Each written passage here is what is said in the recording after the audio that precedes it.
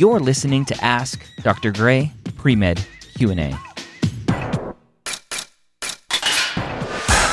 Ask Dr. Gray Pre-Med Q&A brought to you by Blueprint MCAT. How are you doing today? I'm doing well. How are you, Dr. Gray? I am amazing. What can I help you with? So I have a few questions regarding sort of a non-traditional path to med school.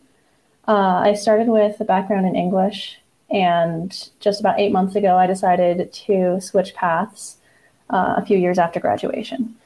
So currently I am taking community college classes, and I do have a few concerns about that. I've had some people tell me that those will not be taken as seriously as if I was taking my prereqs at a university. And is that generally the case with admissions? It's potentially the case. I wouldn't say it's generally the case. It's potentially the case.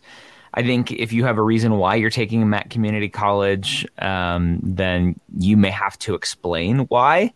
I think there's also a big difference between why you're taking classes now versus undergrad, right? You're a non-traditional career changer, it sounds like. Yes. And so it's one variable, right? If you had a 4.0 in undergrad as a history major and now you're at community college and you're still getting good grades, I don't think a lot of people are going to question what's going on. If you really struggled in undergrad and now you're at community college and doing well, then there's a question, well, are you a different student or are the classes just easier? And I think, right, me saying, are the classes easier is not my kind of view of community college courses, but that's often the point of view of these people in admissions committees of like, oh, community college is easier. I'm like, it's the same person teaching at the community college is at the 4-year university. They're moonlighting at the community college to make some extra money. It's the same professor a lot of times. So it's ridiculous. I wouldn't worry about it if it's what you need to do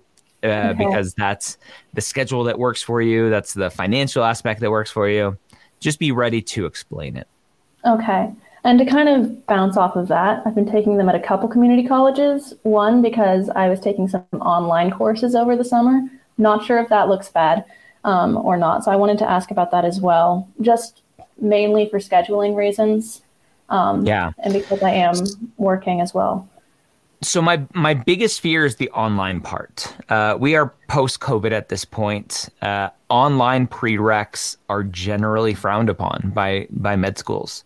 Okay. There is one, I talk about them all the time, Johns Hopkins, that changed their whole policy on online courses to say, hey, we taught med school online. Therefore, you as an undergrad student can learn physics online. We don't have a problem with that.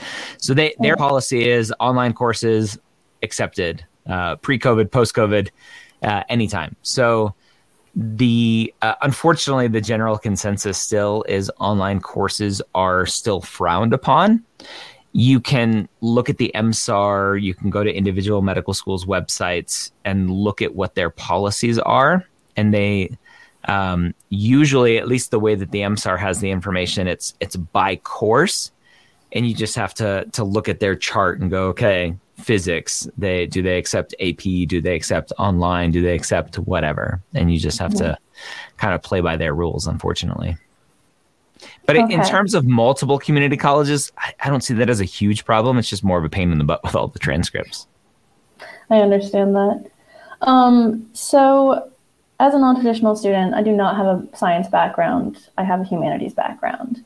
And as I've been continuing my studies, I've realized that research might be something I'm interested in, potentially doing an MD, PhD. But I'm wondering if it's kind of late to the game, and if not, where should I start?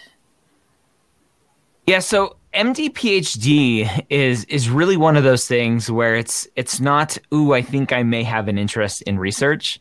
It's, hey, look at all of this research I have that proves I want to be a researcher. And that's where students apply to MD, PhD. Unfortunately, a lot of students applying to MD, PhD don't really understand that. And it's just like, well, I think I have an interest in research and I have 100 hours from this research course that I took, but then they aren't out there getting research on their own and racking up hundreds, if not thousands of hours of research. And and then applying to school. A lot of people are intrigued by free medical school with the MSTP programs. And so I think if MD PhD is something you're interested in, take some time, get lots of research, and then apply to MD PhD programs. Okay. But you just have to understand, typically the MD PhD career is different than the MD or DO career, right? Mm-hmm. or DO PhD. You're typically saying, hey, I want to be a researcher that also happens to see patients maybe 1 day a week or half a day a week.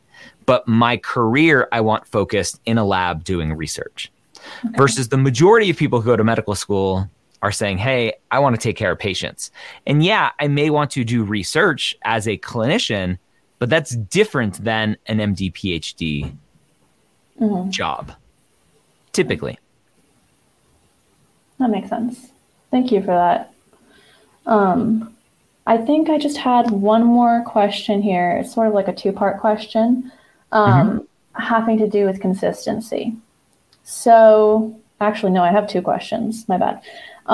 So the first one is, I worked for 2 years as a dental assistant before deciding that medical school is a path I wanted to take.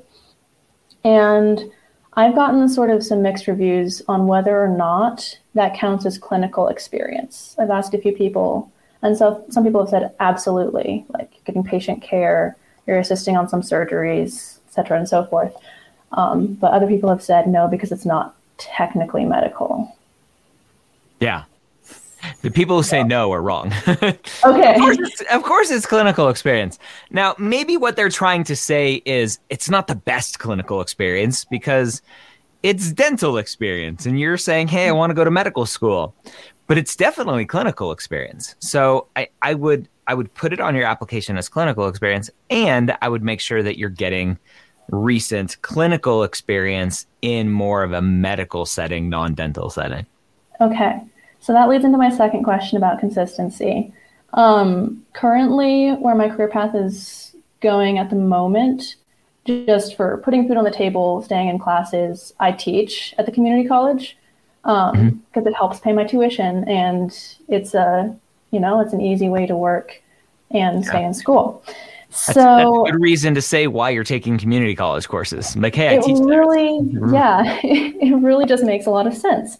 But the downside to that is I'm not really getting a lot of clinical experience at the moment. I'm no longer working in a dental office because my hours don't allow it. I'm trying to shadow pretty regularly, but at this rate, since I've started taking classes about 8 months ago, I've only been shadowing 1 or 2 doctors a semester. And I'm wondering, is that enough, or do I need to ramp it up like times 4? Shadowing 1 or 2 doctors a semester, like for 4 hours total, like what does that look like? Like 16 hours each or something like that, maybe That's more. Fantastic, and a lot more than what most students are able to get. So from a shadowing perspective, that's fantastic. And I think there's a lot of misconception around what consistency looks like. I think when students hear, oh, I need clinical experience, they immediately think, oh, I need a full-time job. Nobody is saying that, right? 5 hours a week over the course of a month, it adds up. Over the course of several months, adds up. 5 hours or 10 hours a month across a year is 120 hours. Right. Things add up, right? So I think there's this mindset that we have to get out of that's like, if I'm not committing myself to 40 hours a week, then I'm not dedicated and they're not going to take me seriously. Yeah. Your job's to be a student. And yes, you also should be doing some of these other things, but they don't have to be full-time jobs. Okay. That tracks. That's wonderful. That does also give me a little anxiety, though, about my volunteering history. So I used to volunteer a lot in my undergrad. And then about a year after, COVID hit. And suddenly we're not going anywhere, doing anything. And sort of following that, I fell out of the habit of, doing a lot of community service. Like I do a highway pickup or volunteer at a soup kitchen occasionally, but it was nothing consistent and weekly until about last year. I did a stint of about 6 months, one place, and then I just kept moving and moving, So I've been a bit nomadic for a while now. And because of that, I don't have consistent community service hours any one place.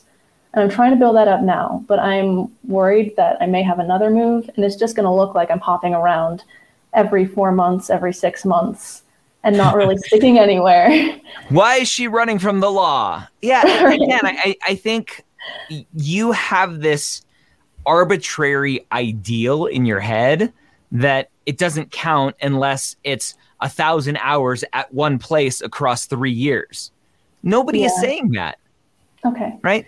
If you have reasons why you're moving around, then you have reasons why you're moving around. And the fact that you're still engaging in community service, even with all of these moves, shows that you're dedicated to it.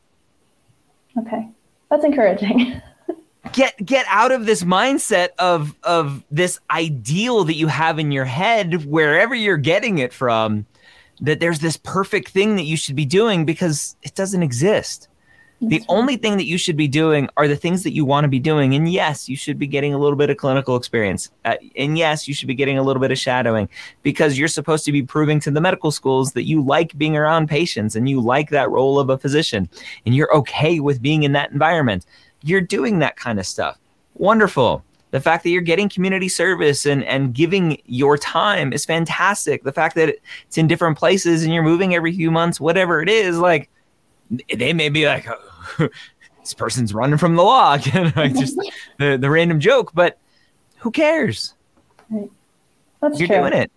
Yeah, I think there's just a little more anxiety as a non-traditional student about doing everything right and There's being no a right. perfect student. But yeah. There's no right. There's no perfect. Okay. None of those things exist. Thank you. I appreciate that. Any other questions? I think that covered everything I wanted to ask you about.